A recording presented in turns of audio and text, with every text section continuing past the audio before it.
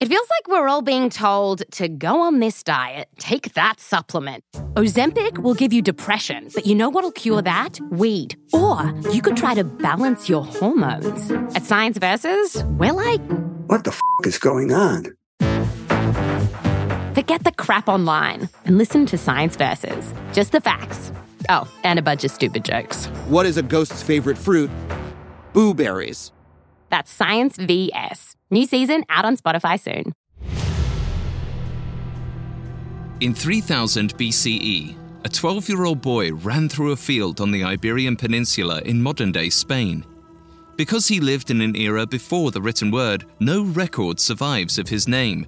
But in this episode, we'll call him Corbis. The sun was warm and the air smelled sweet. But Corbis wasn't satisfied to simply lie in the grass and stare at passing clouds. He'd heard a rumor that strangers had arrived in their village, foreigners with mysterious tools and seemingly magic powers. Watching from the top of a hill, Corbis saw the strange men sitting atop monstrous beasts. Corbis had never seen animals like them before, but they were huge and frightening, even at a distance. But the foreign traders atop them were even more mysterious. One outsider tossed a handful of grains into a fire pit. He gestured at the smoke that poured from the flames. Something important was happening. But the village leaders didn't seem to like the smoke. Corbis was too far away to make out specific words, but he saw his elders shake their heads and turn away. They weren't interested in buying what these traders were selling. This wasn't the answer the traders wanted to hear. One of them drew an inexplicable device from his coat. It was long and shiny, glinting in the sun. To Corbis's horror, the trader easily plunged it into an elder's belly. Corbis didn't understand what was going on, but today archaeologists can piece together ancient stories from the artifacts. Around 3000 BCE, the native people of the Iberian Peninsula were wiped out by foreign traders. The immigrants, called the Yamnaya, brought horses and bronze weapons, the likes of which had never been seen before in Europe. But they weren't ordinary arms dealers. The Yamnaya were the world's first kingpins, reshaping human history as they pioneered the sale of weapons and cannabis.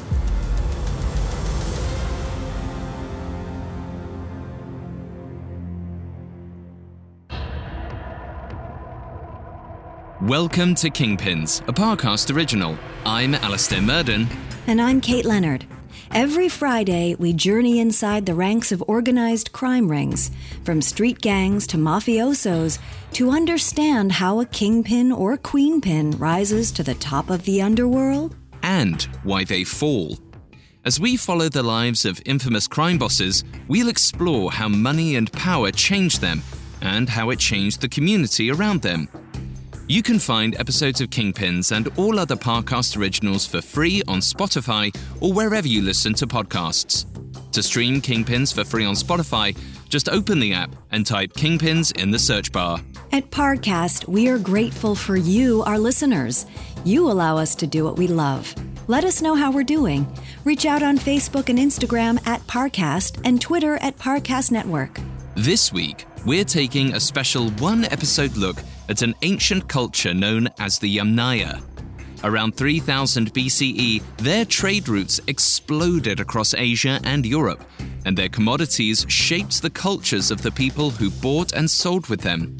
In short, you might not even be here today listening to this podcast if not for the ancient trade of cannabis.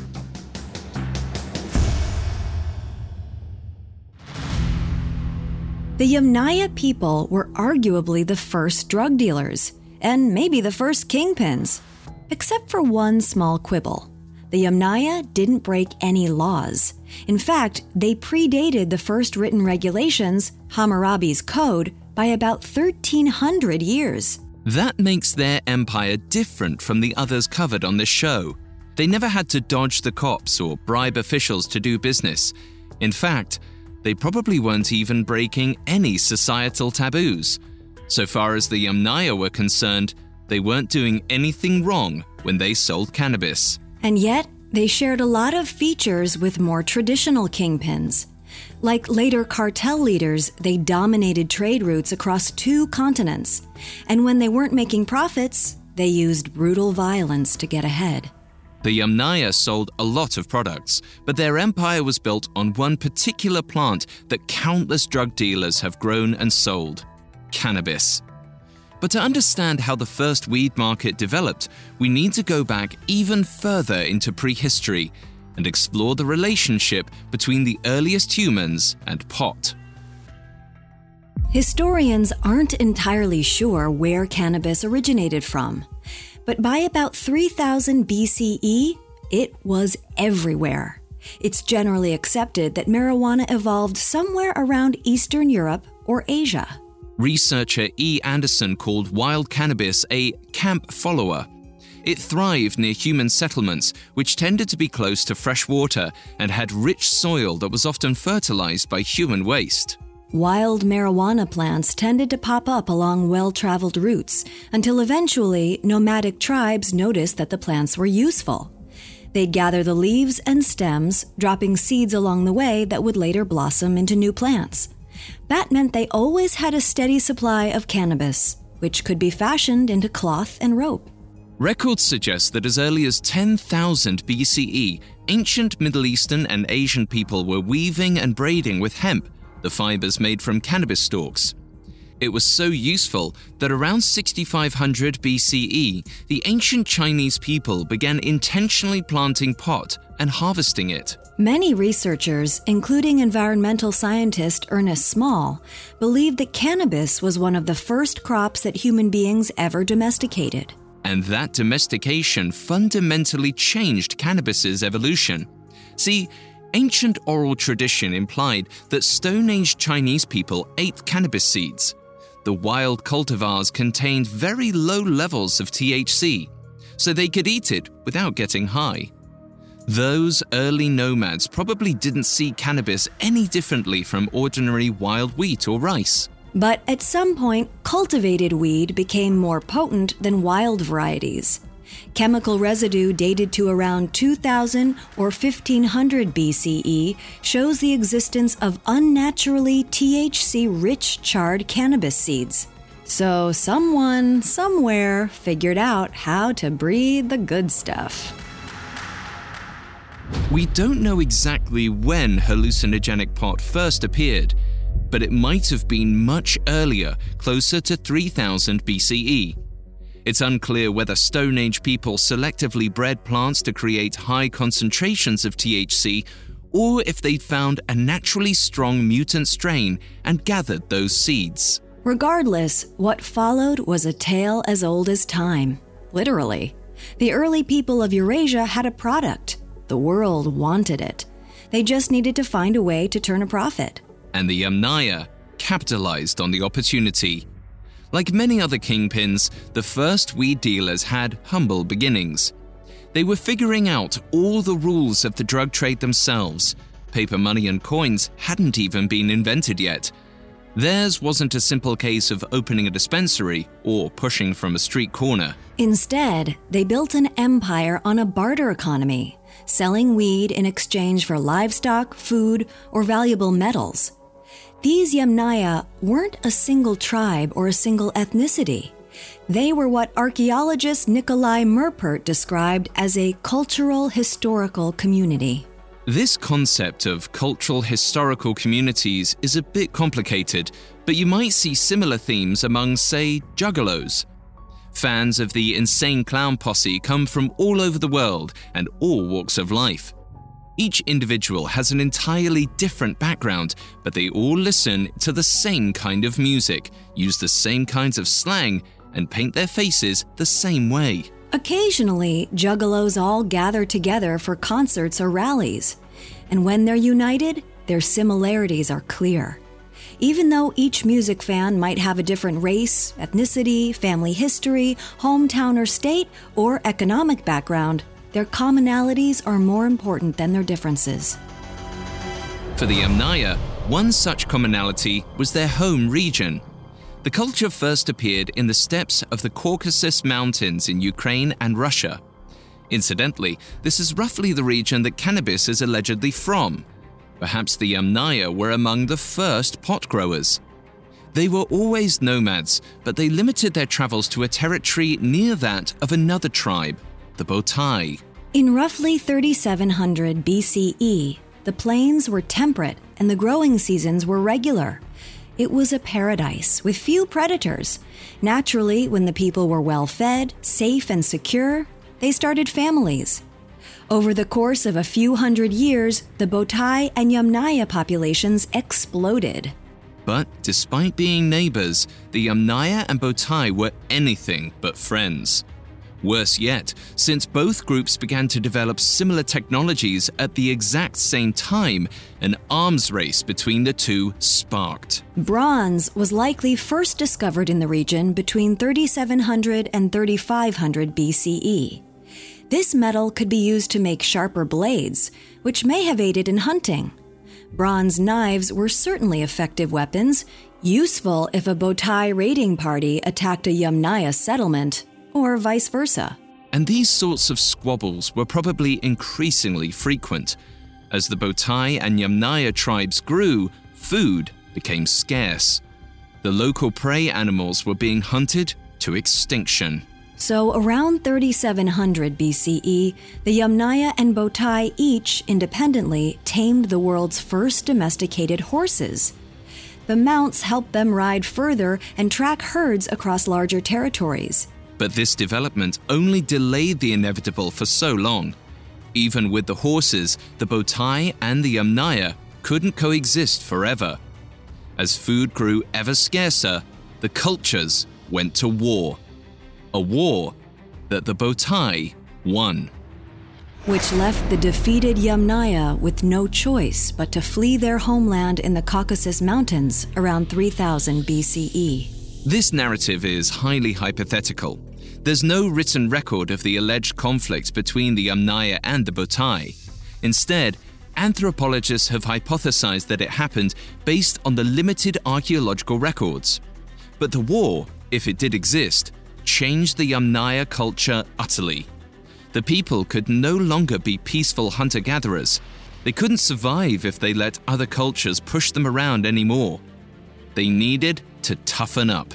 As the Yamnaya migrated away from the Caucasus region, they utilized new technologies to maintain their hold on the markets. Evidence suggests that they pioneered the use of wagons for long-distance travel, making it possible to carry valuable goods in larger quantities. And when they arrived in Eastern Asia and Northern Europe around 3000 BCE, they introduced their trading partners to products they'd never seen before. Things like bronze tools and cannabis, which researcher Andrew G. Sherratt described as a cash crop before cash. Archaeologists have very limited evidence from 5,000 years ago, but it seems that the Yamnaya were able to establish trade relations fairly quickly. Perhaps they'd learned a lesson from their painful loss at the hands of the Botai. Power is survival. But the Yamnaya did more than survive. They thrived. In fact, in his book, Horse, Wheel, and Language, anthropologist David W. Anthony argued that they single-handedly revolutionized trade as a concept. For example, at their height, the traders traveled along a route known as the Hoshi Corridor. This path connected China with Central Asia. Artifacts found along the way included non-native metals and plants like wheat and cannabis, clearly carried by Yamnaya or other early traders. 3,000 years later, the Silk Road was established on the same route. Thus, this ancient highway connects the prehistoric world to modern civilization as much as it bridges distant communities. But the Hoshi Corridor wasn't their only innovation. Thanks to their use of tamed horses and wagons, the Yamnaya operated the first big cartels. They crushed smaller operations, those from other communities or fellow Yamnayans alike. From there, they developed a wealth-based class system, one with its own strictly enforced norms and etiquettes, unwritten rules that could bind as tightly as formal laws later would.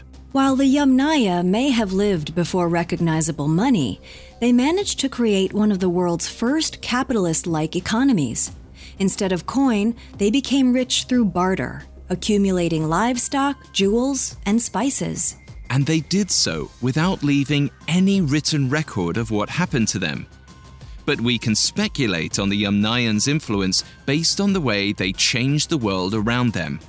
Signs of the ancient drug trade persist to this day in the world's major languages, religions, and even in our DNA. Up next, the Yamnaya reshape the world and become one of the deadliest groups in history. This episode is brought to you by Anytime Fitness. Forget dark alleys and cemeteries. For some, the gym is the scariest place of all, but it doesn't have to be. With a personalized plan and expert coaching, Anytime Fitness can help make the gym less frightening.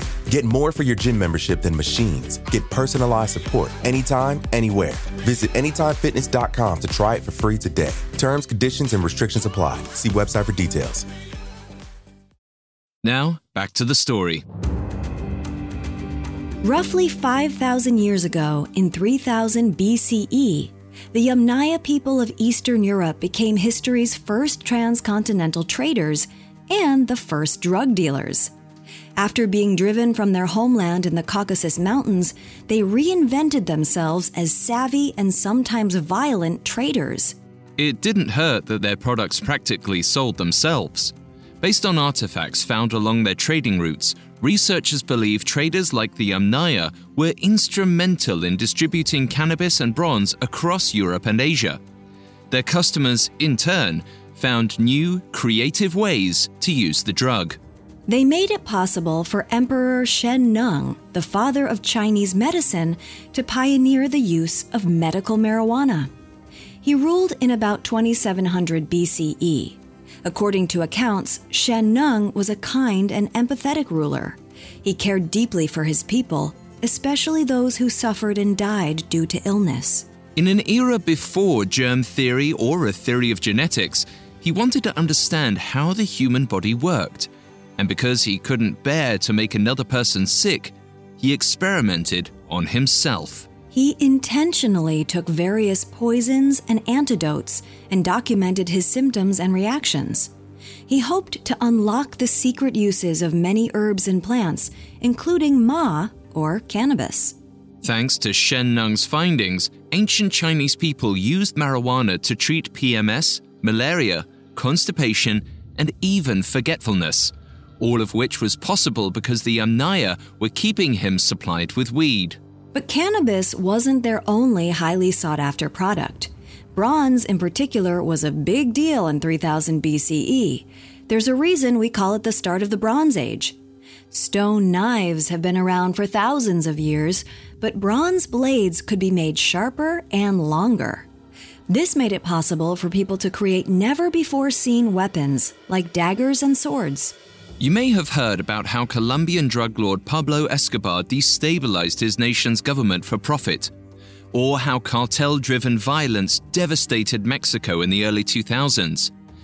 But 5,000 years before any modern kingpins lived, the Yamnaya flooded Eastern Asia with weapons that shaped the course of Chinese history forever. Suddenly, the weak and the powerless could carry daggers and swords, becoming powerful warlords. In addition, archers made bowstrings out of hemp fibers, hemp that had come directly from the Yamnaya.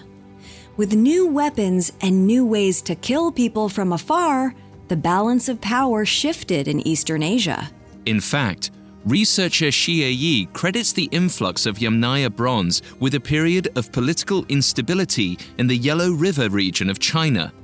Fighting raged until 2100 BCE, when the Xia dynasty, the first formal government in the country, was established. China's dynastic era continued in fits and starts up until 1912 CE, meaning that 4,000 years of history stemmed directly from Yamnayan influence.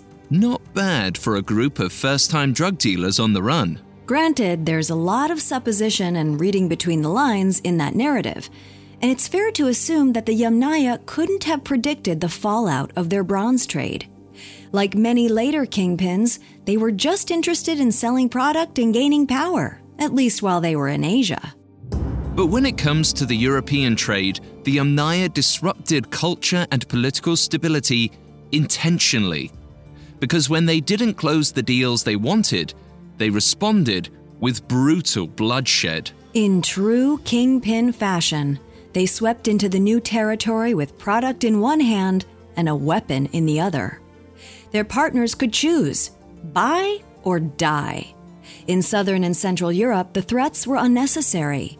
The Yamnaya established good trade relationships and made themselves wealthy.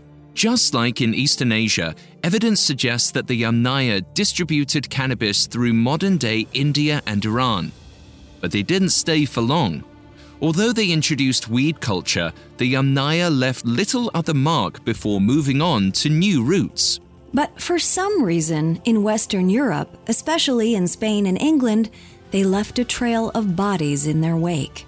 Blogger Columbaris even mused that the European Yamnaya may have been the most murderous people in history. It's hard to determine the details without a written record, but we do know the earliest Yamnaya traders settled throughout Europe between 3000 and 2000 BCE. Right around their earliest arrival, the ancient Britons, the people who built Stonehenge, disappeared almost entirely from the geological record. Although it's hard to say for sure, they presumably died by Yamnaya hands.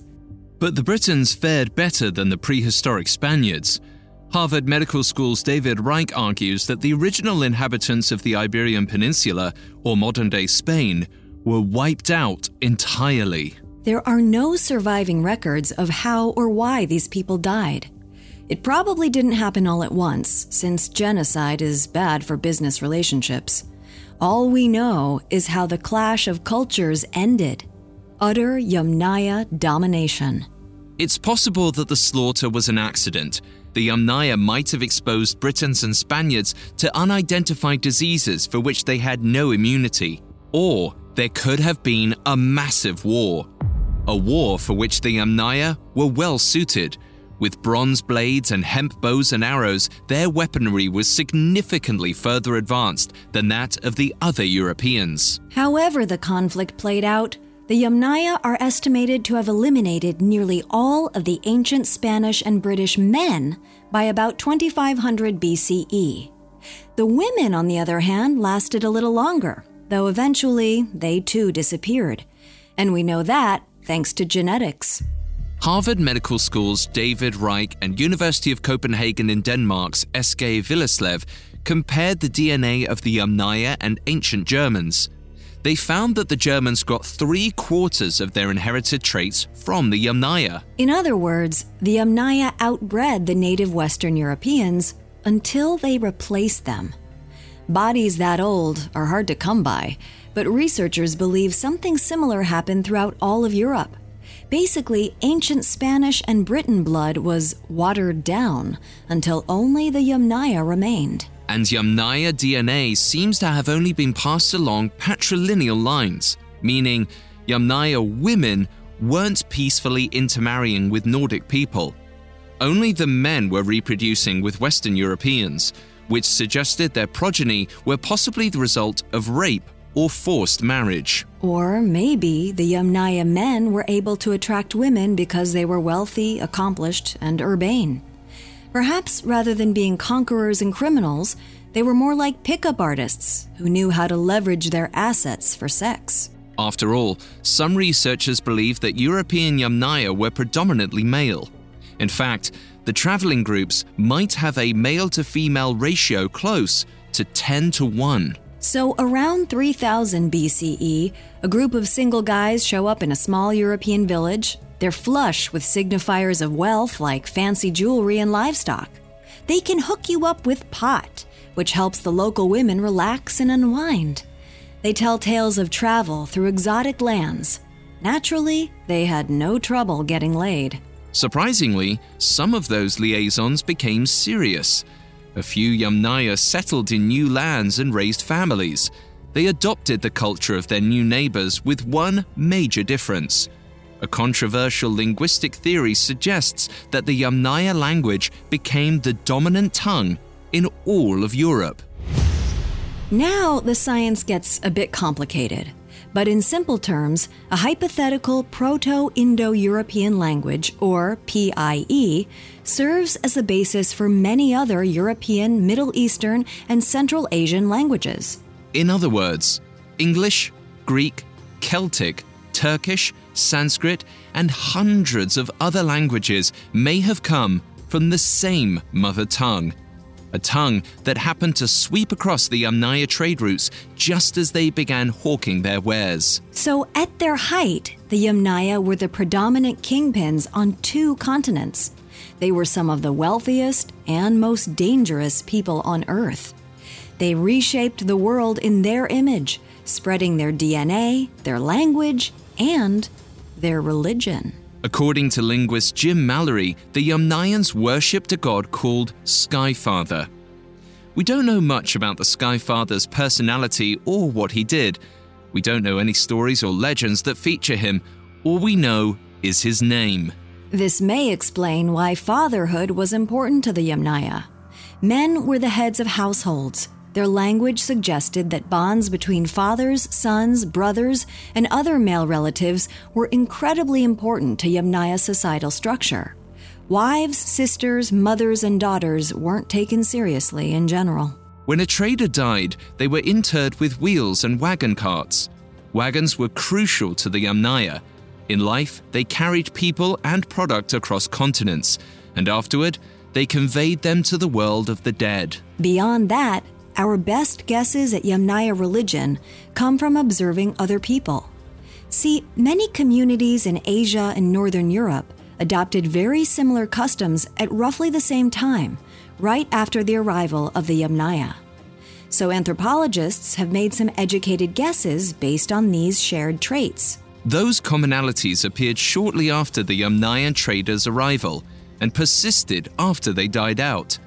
Just like linguists see Yamnayan influence in countless modern languages, theologians like J. Harold Ellens believe the foundation of every major world religion comes from Yamnayan belief. Which means that if you spend every Sunday morning in Mass, or every Friday night at the synagogue, or thank Brahman every sunrise, you might actually be following Yamnayan practices. And the heart of your religion possibly stems from the cannabis trade.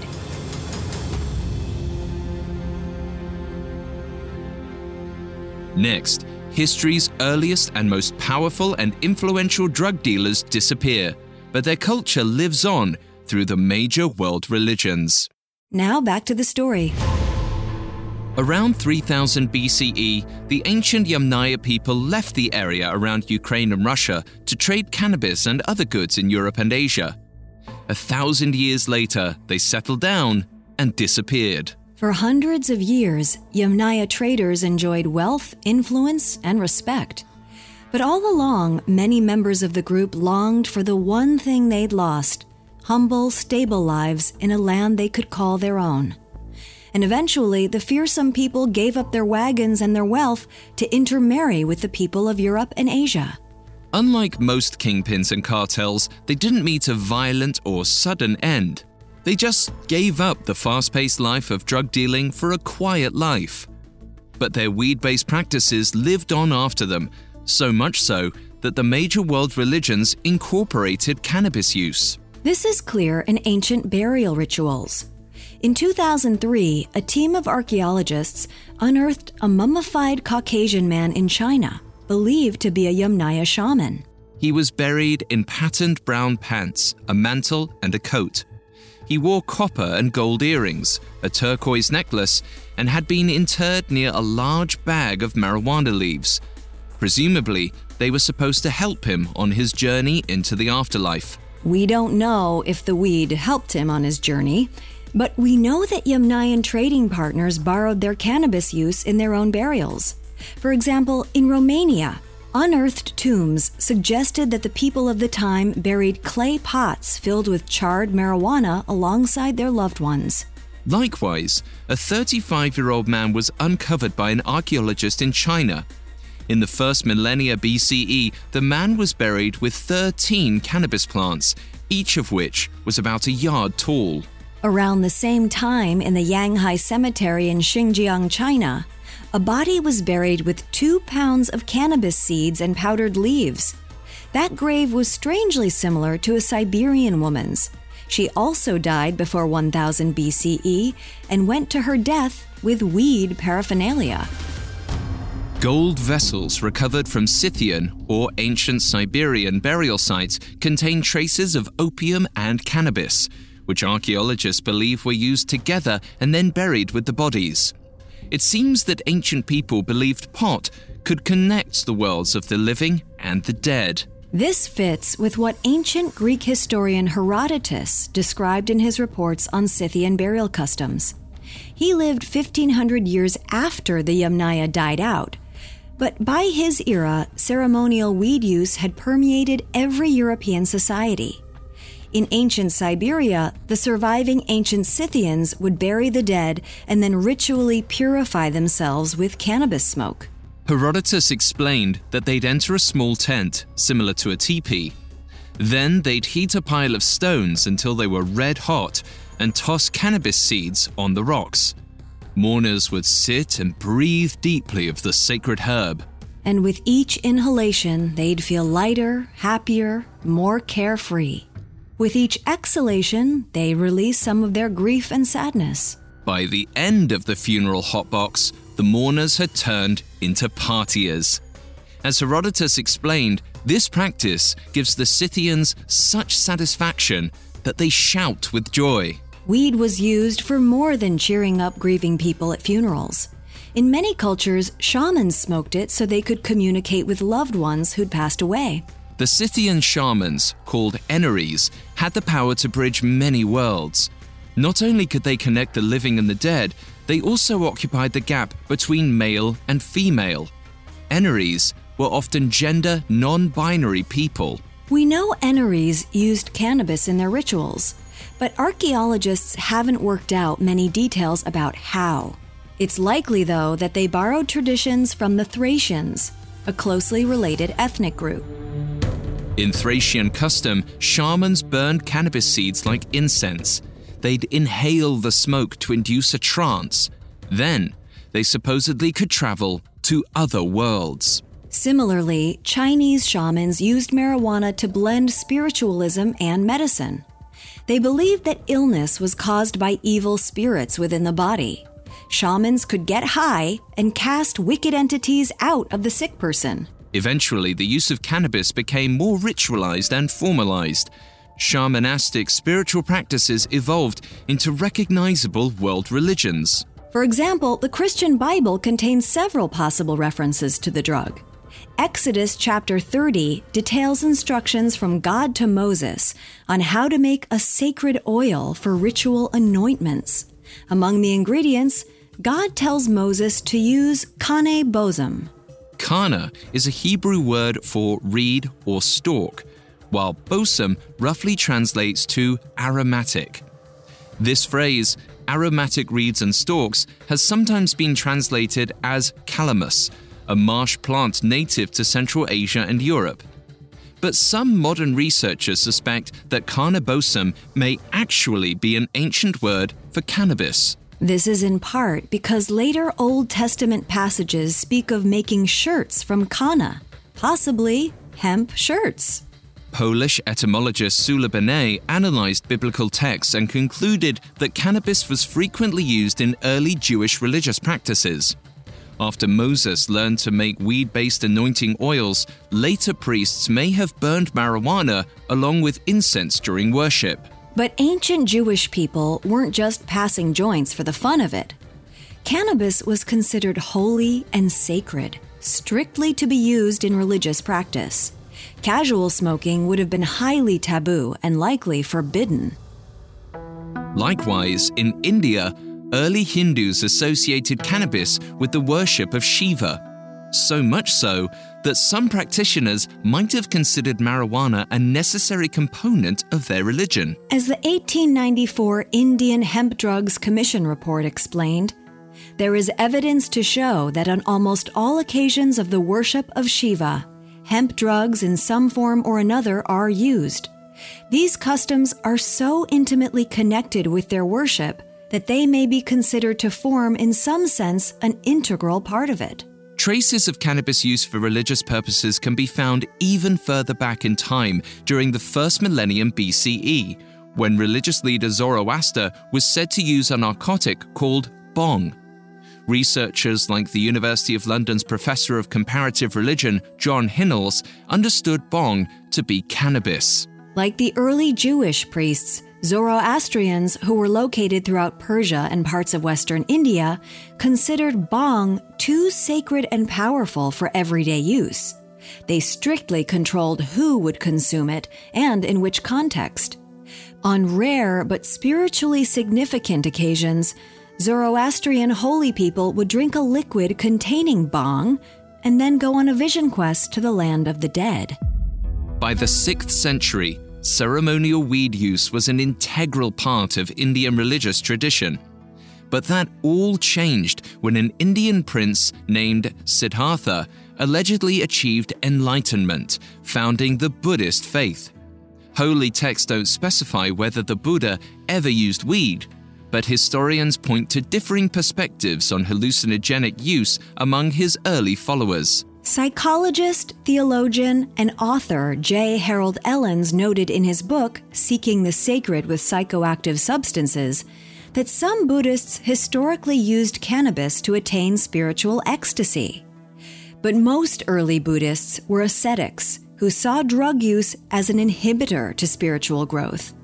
It seems likely that Buddhism, in its earliest form, was countercultural in its rejection of the dominant weed culture, which taught that cannabis could connect a person to God. Buddhism aside, it's possible that many major world religions began with ceremonial pot use. Christianity and Islam are said by some to have drawn from weed-based traditions birthed in Zoroastrianism and Judaism. All of these belief systems shared the same early assumption that cannabis could connect the living and the dead and allow mortals to encounter the divine.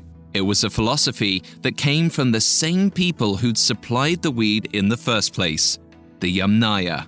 Thanks to their immense influence over religious practice alone, it's no exaggeration to say that the Yamnaya changed the course of human history. And they continued to shape the world even long after they disappeared.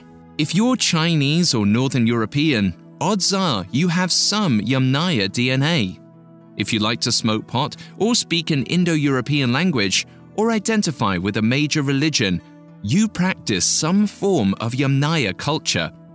But it's a culture that has been altered and adapted over the course of 5,000 years. For practical purposes, the Yamnaya are considered an extinct people. But it's hard to even imagine what the world might have looked like if not for them. Thanks to Yamnaya pot dealers, ancient people throughout Asia and Europe learned to ride horses. They shared a common language. They developed the earliest dynasties and capitalist systems. Today's major religions were born. So it's not too outlandish to say that without cannabis, the ancient world would have looked quite different. Perhaps early religious leaders like Zoroaster or Moses wouldn't have perceived a divine power or founded new movements. A world without weed might be a world without Judaism, Christianity, or Hinduism. Without the Hoshi corridor, ancient people might not have exchanged bronze weapons. Perhaps the earliest Chinese dynasties would never have been founded, and the political history of East Asia would have gone down an entirely different route. And without trans-European trade, the power dynamics in the Western Hemisphere would have been fundamentally different as well. People like the Britons and ancient Spaniards might have survived and flourished. And from a genetic perspective, no Westerner would be here, if not for their Yamnaya ancestors. In short, an alternate Earth that lacked ancient cannabis trade would be unrecognizable.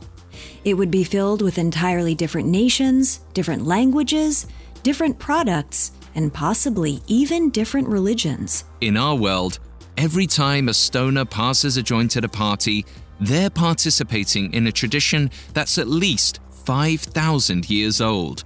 One that's older than iron, democracy, or the mathematical concept of zero. Perhaps the hippies of the 1960s were right. Weed really does make the world go round.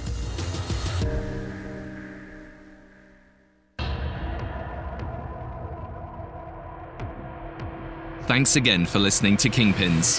You can find more episodes of Kingpins and all other Parcast originals for free on Spotify. Not only does Spotify already have all of your favorite music, but now Spotify is making it easy for you to enjoy all of your favorite Parcast originals, like Kingpins, for free from your phone, desktop, or smart speaker. To stream Kingpins on Spotify, just open the app and type Kingpins in the search bar. And don't forget to follow us on Facebook and Instagram at Parcast and Twitter at Parcast Network. We'll see you next time. Kingpins was created by Max Cutler and is a Parcast Studios original. Executive producers include Max and Ron Cutler. Sound design by Russell Nash, with production assistance by Ron Shapiro, Carly Madden, and Travis Clark. This episode of Kingpins was written by Angela Jorgensen, with writing assistance by Kate Gallagher, and stars Kate Leonard and Alastair Murden.